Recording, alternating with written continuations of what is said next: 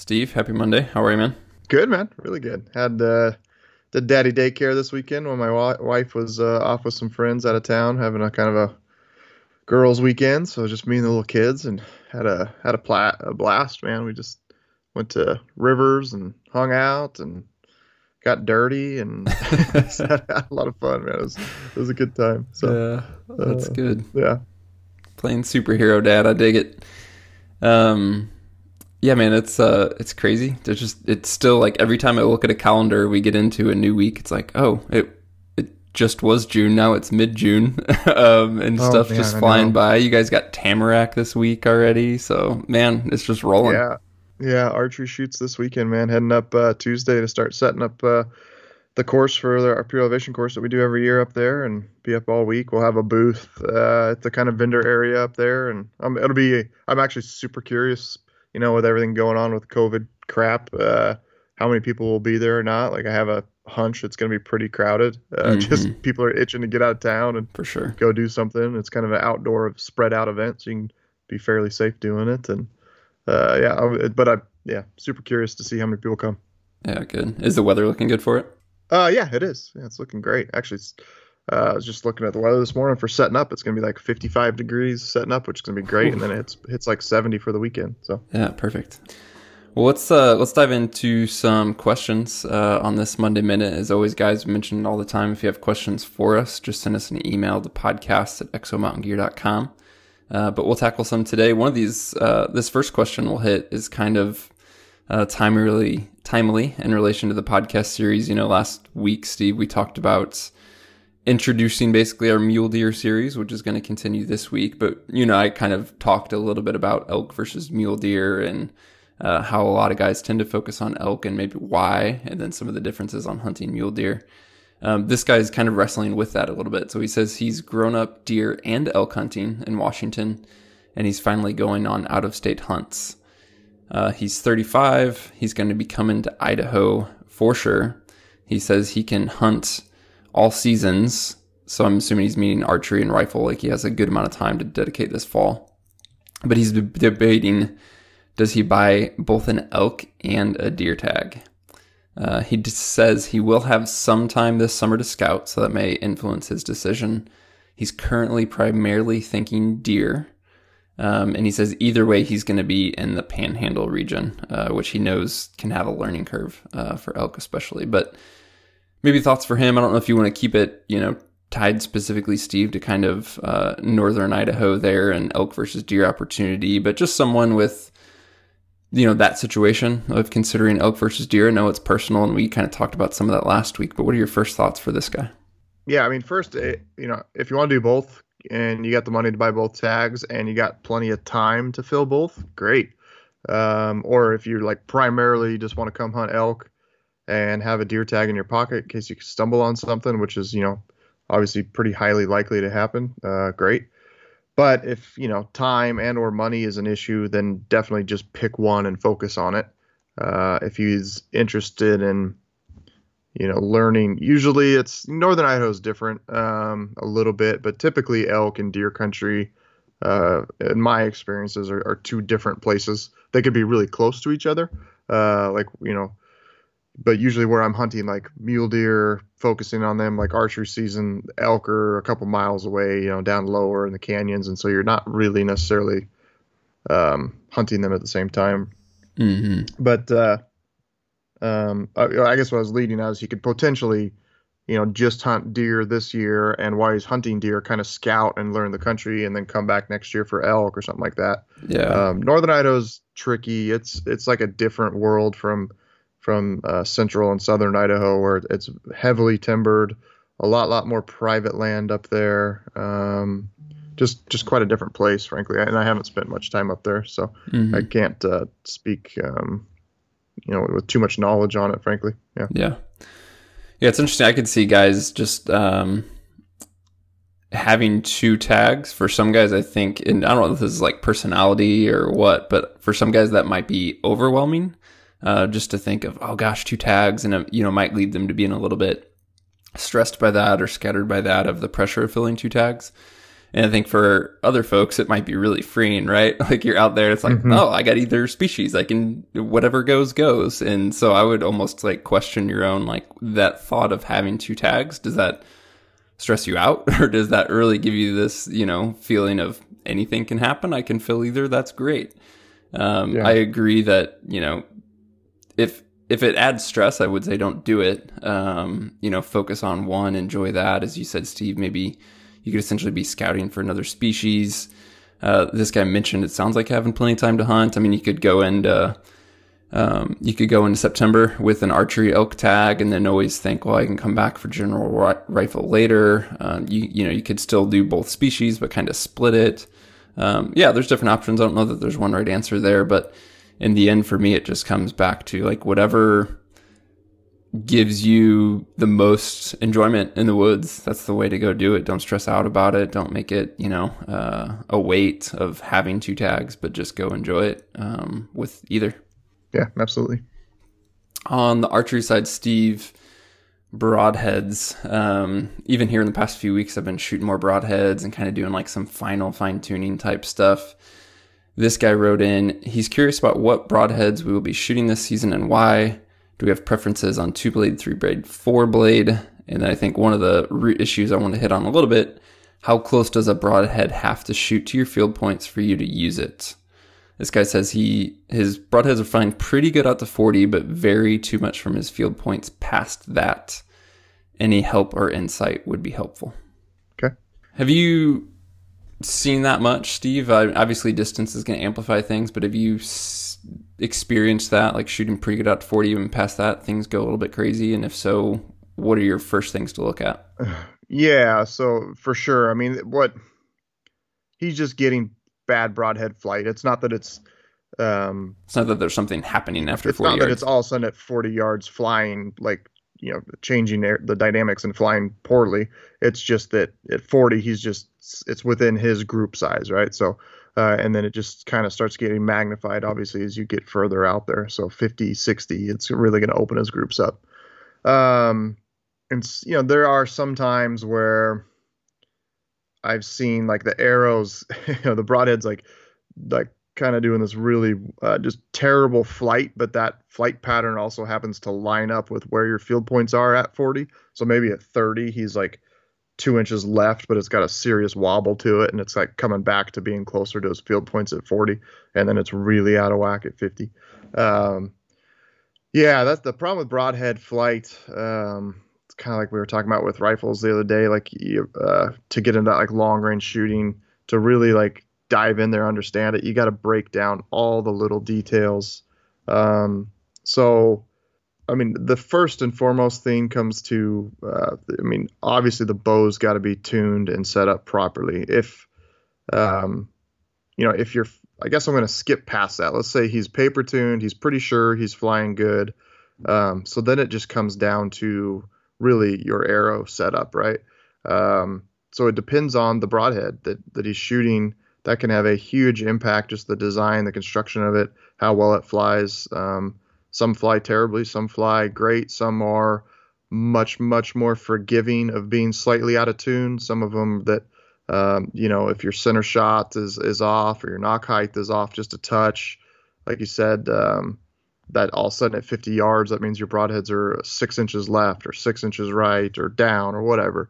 So it just starts, showing up at that distance. Mm-hmm. If everything's good, I guess the first thing I'll do is spin a broadhead. I mean that you do that before you shoot it, right?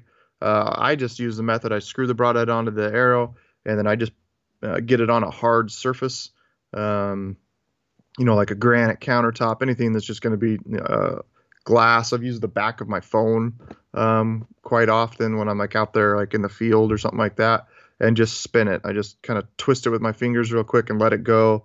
And I'm just watching right where the broadhead ferrule connects to the arrow, either the insert there, or like in my case, the FMJs, you're screwing right to the shaft, and watching for wobble. If you see any type of wobble in there, you got to imagine like when you're a kid and spinning a top, right? Like once you get that thing spinning fast enough, it's just pointing straight up. It doesn't wobble, and as it slows down, it starts wobbling left and right, and then eventually falls over.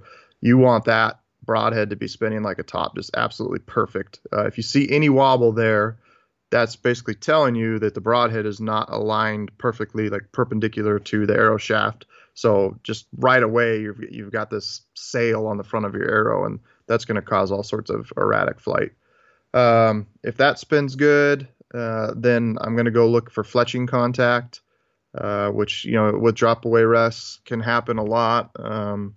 They're supposed to alleviate that, but still you can kind of get bounce back. You need to make sure your vanes are orientated so that they're clear, like they're clearing as best as possible, right?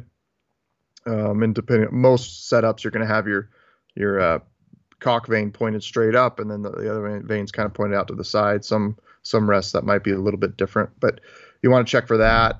One way to do that is, I think it's athlete's foot powder, right? Foot powder. Yeah. Mm-hmm. Spray that on the back of the arrow, and then shoot, and then so cover your fletching so they're kind of covered in that white powder, and then shoot, and then go inspect your fletchings and inspect your rest and see if you have a white streak on your rest, or see if you can see where that was stripped off.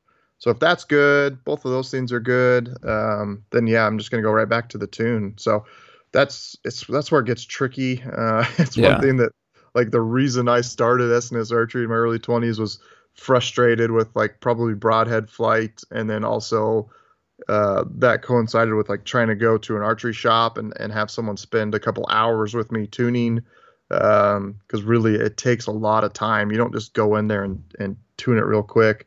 But also I was, like, in college and didn't have any money, so going to the archery shop and paying for someone to do that, like, there's all these things conflicting with each other. So I just finally said, screw it, I'm going to figure this out and do it myself. And then I think you were probably on a very similar path. So, but yeah, it gets tricky, man. It's so hard if you don't have a good archery shop tech guy to go to, you really got to figure it out on your own and go buy your own press and just kind of dive into it. And there is a wormhole you can go down for sure on that, but you got to just check bow tune, cam timing, center shot, knock height. There's just so many different things you got to address. And I think the most important thing for me, the message I have to get to guys is nobody else can tune your bow. You have to do it yourself. It's just flat out, as far as, not saying, sorry, tune's the wrong word. No one else can shoot your bow and tell you it's in tune. That has to be done by you, because every shooter shoots their bow differently. It's pretty rare that you could just pick up someone else's bow that's perfectly sighted in and you're going to hit the same spot, at 50 yards. That almost never happens. You just apply a different torque to the bow. You anchor differently. Your release is different.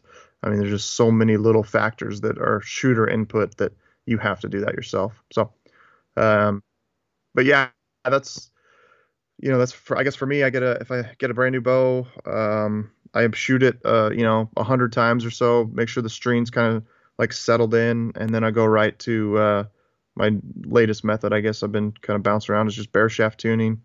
And then make sure I'm getting really good, bare shaft tuning through paper. It's random, two different things kind of, but shoot a bare shaft through paper. It's 6 feet and 18 feet. Make sure I'm getting really, really good tears. And then I'll basically screw on a big nasty broadhead that shouldn't fly well, or won't fly well if the tune's not proper, right? And I'll go shoot 50 yards, and then assuming that if they are grouping with my field points, then I know any broadhead I shoot that does fly well is going to fly that much better. So I can already hear guys like wondering in their heads, what is a big nasty broadhead that shouldn't fly well? Man, kind of like forever I had an old Nap Thunderhead, maybe, big 3-blade, really long. Yeah, that was kind of my that, and there's like an interlock broadhead I used to shoot back in the day.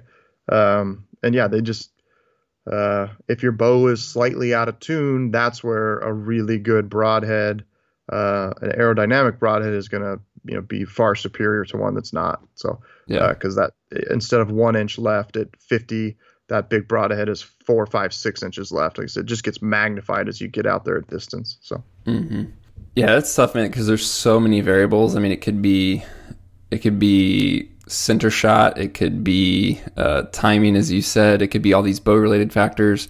it could be arrow factors, not even to do with like spinning, but like let's say you have some sort of like spine issue. Oh, yeah, I I didn't even mean, talk about spine. Yeah. yeah, so it is like there's no easy answer to this. It takes some time. I would highly encourage everybody to take the time to learn about all these factors. And I understand that it's frustrating, can be overwhelming. You're just, until you dive in and really get your feet wet and start tinkering with this stuff, you're always going to have to rely on somebody else and probably always be a little bit frustrated by dealing with these issues until you take the time to learn them and understand them, which it can take time for sure. It's a path that I've gone down. And honestly, it's one reason that I simplified my setup and try to be really consistent with stuff. Because like right now, for example, if I go pick up a new bow and I'm having issues with broadhead flight, I know it's not a spine issue and I know it's not a broadhead issue because I've already been shooting, a certain arrow broadhead setup or something at least close to it that I know is going to fly well when the bow's tuned, if that makes sense. And so having some consistency, I remember even like making the change from having shot elite bows for a really long time and being able to broadhead tune those really easily to then when transitioning to shooting a Hoyt, and it's now like, oh, now I have this yoke system to twist and all kinds of other variables. So again, even the style of cam system that you have or the brand of bow that you have could have a totally different method of dialing in broadheads than another bow. There's just so many variables. And so for me, over the years, having taken that deep dive, and trust me, I don't know it all. I still have to go back and reference things, but just having consistency in arrow setup and bow setup and really learning a system, if you will, is going to really flatten the different number of variables that you have to deal with when something isn't right. For me, that was even in the past few weeks, like I said, fine tuning broadheads for me, it became much more simpler because I didn't have to like think through the 20 different variables. I knew that the majority of those variables were set and solid. And so what are the few things left that I need to tweak or look at to really fine tune this broadhead flight? And that made that process way more simple. Just that consistency over setup, learning it yourself, understanding a system, and then hopefully sticking with that system in the end is going to save you a lot of headaches, I think. Stevie, you hit on broadheads that are aerodynamic and how the broadhead flight factors in that. Obviously, for a lot of guys probably know, some maybe not know, but you designed a broadhead, used to own solid broadheads, since sold that. And I know you've been tinkering with broadheads again, but what are you looking for in terms of designing a broadhead that flies really well, but at the same time, you also have to factor in, the terminal performance on game, penetration, all that. Like, what are some of those things that come to mind, just not only for your personal design, but to help guys consider some things if they're comparing broadheads? Honestly, yeah. I mean, if you think about the difference between a field point and broadhead, it really boils down to surface area. And essentially, I always kind of described it as you are strapping or screwing a sail to the front of your arrow, right? A field point is completely round, smooth, offers no resistance to the air, just cuts right through the air. A broadhead, you now all of a sudden you have to put a knife on the tip of your arrow, and it's got to, fly. Just, the air's just got to slip right over it, so the vanes can steer it and bypass the new surface area friction that's being created at the front of the arrow and get to the point where you're aiming. So that's really, when you're talking about poor broadhead flight, the biggest thing there is if those fins, the blades, the sail isn't aligned perfectly to how the air naturally wants to pass over that, it's going to start steering the arrow. And that's why you can then, offset that a little bit by going to the back of the arrow and playing with larger vanes. The larger the vane back there, the more surface area you have for the air to grab on at the back, the more it can kind of fight what's happening at the front of the arrow. So if you're getting, Traditionally, older broadheads were much bigger. It was very common to shoot a 4 inch or even a 5 inch feather, right, to kind of offset all that. So you're really looking at surface area, and it's a balance there. I mean, just like all design, a good designer's got to balance all these different factors that come into play. Ideally, you want as much damage as possible on the animal, but at the same time, you need to hit where you're aiming. So you kind of got to balance cutting diameter with flight. And there's just no way around.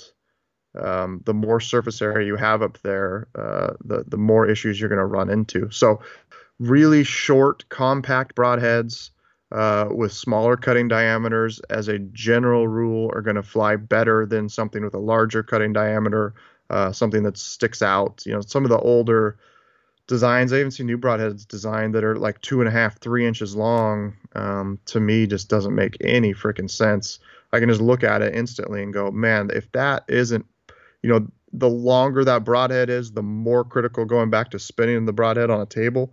You're basically increasing or decreasing your room for tolerances there. So if that thing's off just half a degree by the time that the tip of that broadhead is 3 inches away from the tip of your arrow shaft, you go to spin it, you're going to see much more wobble, and that's going to be amplified as you're shooting. So again, short, compact, small cutting diameter. What I like to do is like screw the broadhead onto the shaft and then point it straight at my eye. Obviously, be careful of this, but look right down it, and you can just kind of see is air going to slip over that, or there's a really bulky ferrule on there, funky blade configuration, all sorts of things that can kind of play into effect there. So yeah, when I was probably mid 26, something like that, when I designed the solid broadhead and started that company. And I kind of had built a list of all the things that were priority. And the top of that list is accuracy. Who cares what feature the broadhead has? Like, if it's not going where you're aiming, man, that's a big problem. So it's like kind of going back to shooting rifles. Like, yeah, it's great to have something that shoots 3,300 feet per second, but if the consequence of that is that it's harder to tune and get your bullet flying great, and you need to shoot slower, then man, you need to shoot slower and get that thing shooting better groups. So flight, and then this is kind of like the burger versus solid copper bullet debate, right? Like, I'm definitely in the camp of more penetration. A lot of broadheads are designed for the perfect broadside shots. You don't hit any rib, you don't hit any shoulder. You go in, yeah, and a mechanical opens up with a 2.5 inch cutting diameter, and great. What happens? The 50-50 shot, you hit a good rib on an elk, you hit a shoulder. What happens then, right? So that's kind of, to me, what I was designing for, is let's get a broadhead that is going to penetrate through that shoulder blade and actually get into the vitals and kill the animal. Or best case scenario, you slip through the ribs and just get a beautiful full pass through. You got 2 blood trails coming out of the animal. Lot easier to track and find. So flight, number 1, penetration, number 2, and then you start looking into how does the broadhead cut, how much cutting diameter are you putting on there, the angle of the blades, all that stuff, to kind of increase the terminal performance of the broadhead. So, but yeah, and you can just kind of look at a broadhead too, and doesn't have like a very low angle to the blades that's going to penetrate better than something that's short and really fat, right? The kind of, the slower that angle is, the better. But again, you got to balance that with, you can't have a broadhead, in my opinion, that's 3 inches long, because now you're going to start sacrificing flight in that case. So yeah, just a perfect game of design trade-offs and balances, and figuring out what features are most important to you. So, but yeah, last year I started working on a prototype head and didn't quite get it ready, and put the project on hold, and I'm kind of kicking that back up, see if I could be hunting with some prototypes this year and see if I can make anything of it. So I have a few new ideas that I want to implement. Nice. Yeah, like you said, it's a balance. There's trade-offs either way. And keep in mind, guys, too, some of that's going to come back to, this matters more if you have a potential for a 60-yard shot versus if you're hunting thick country and you know you're only going to shoot 20 to 30. Maybe those flight characteristics don't become as important. You could theoretically prioritize other things, but yeah, there is no perfect design without balancing attributes, right? Like that's just, you're never going to escape that.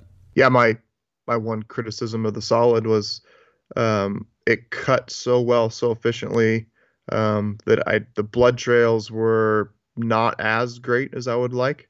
And I've shot a lot of freaking animals with those, and the good thing is they all go down within 50 yards, but sometimes with minimal blood to get there. So it's kind of but it was a balance of they cut beautifully, and I don't think I've never not had a complete pass through with one of those. So it's definitely doing that portion of the job.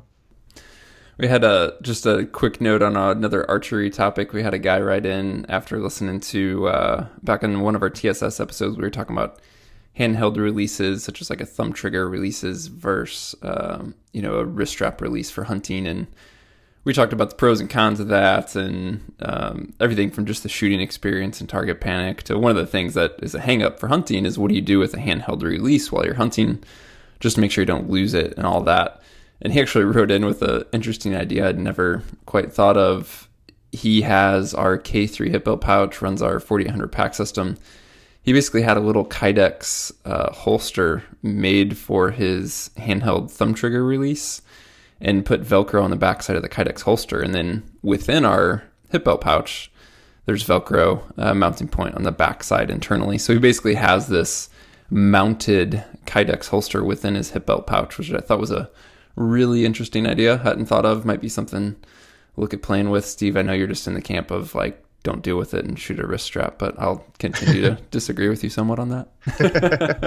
Yeah, I'd love to see a picture of how that Kydex works. Like, my first thought is just obviously you wouldn't want it like clamped so tight in there that it's hard to get out or making noise. But yeah, I'd love to see a picture of what he did there. Yeah, it really made me, when he sent that email over, I was like, my wheels were turning on designs and ideas, and I thought I might have to bug Gabriel from Ivory Holsters to now make me some sort of thumb release, new system for the hip belt pouch. But I thought mounting it inside of the hip belt pouch was an interesting idea.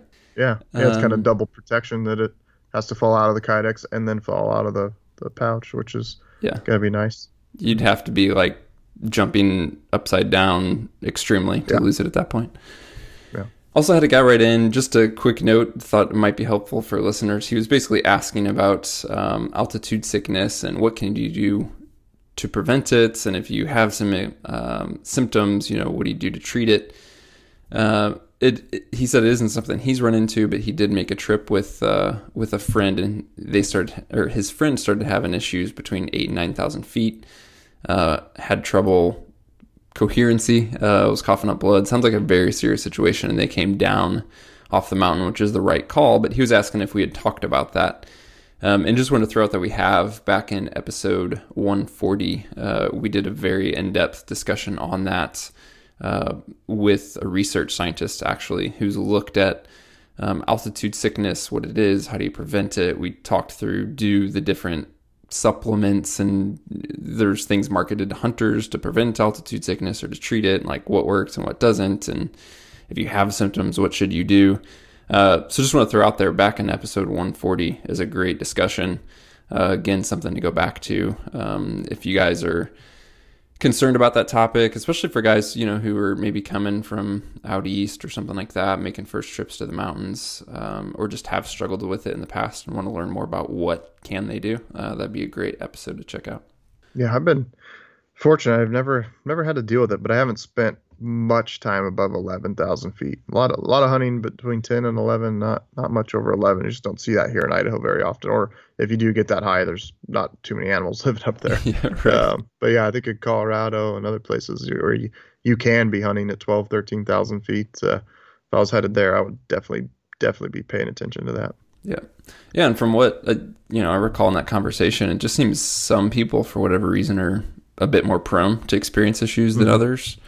There are certain things you can do. You can Hydration is actually really important, and that doesn't mean just on the mountain, but in the days leading up to it, making sure you're very hydrated. You can obviously take strategies of trying to acclimate, spending some time at elevation, maybe gaining elevation incrementally. A lot of guys don't have the time to do that, but even simple things that I've done in the past driving out from the Midwest is, instead of driving straight to the trailhead and blowing 20-hour drive straight through, we will often stop, get into, if we're hunting Colorado, get into Colorado, get at some elevation, get one last good night's rest at a hotel at elevation, finish the few hours of drive in the morning, and then basically pack in well rested. But you also have that one night, just sleeping at elevation one night can do a lot for you in terms of acclimating. So it's not, if you look at like climbing Everest and what does it mean to acclimate for that, it's a totally different strategy, but that little bit of exposure and sleep even that night before can be really helpful, I think. But yeah, we talked about all that in that episode, which again is 140. All right, that's a wrap on this one, guys. Don't forget, podcast@exomountaingear.com is the email. If you want to send us a question, have a topic that you want to address in a future episode, we'd be happy to do that. We will be back on Wednesday with the mule deer series. We'll be talking about scouting for mule deer. We'll cover both e-scouting as well as boots on the ground scouting. So definitely a good time of year to be hitting those topics. And be sure to, if you haven't yet, hit that subscribe button so you receive those new episodes automatically. And we'll talk to you soon.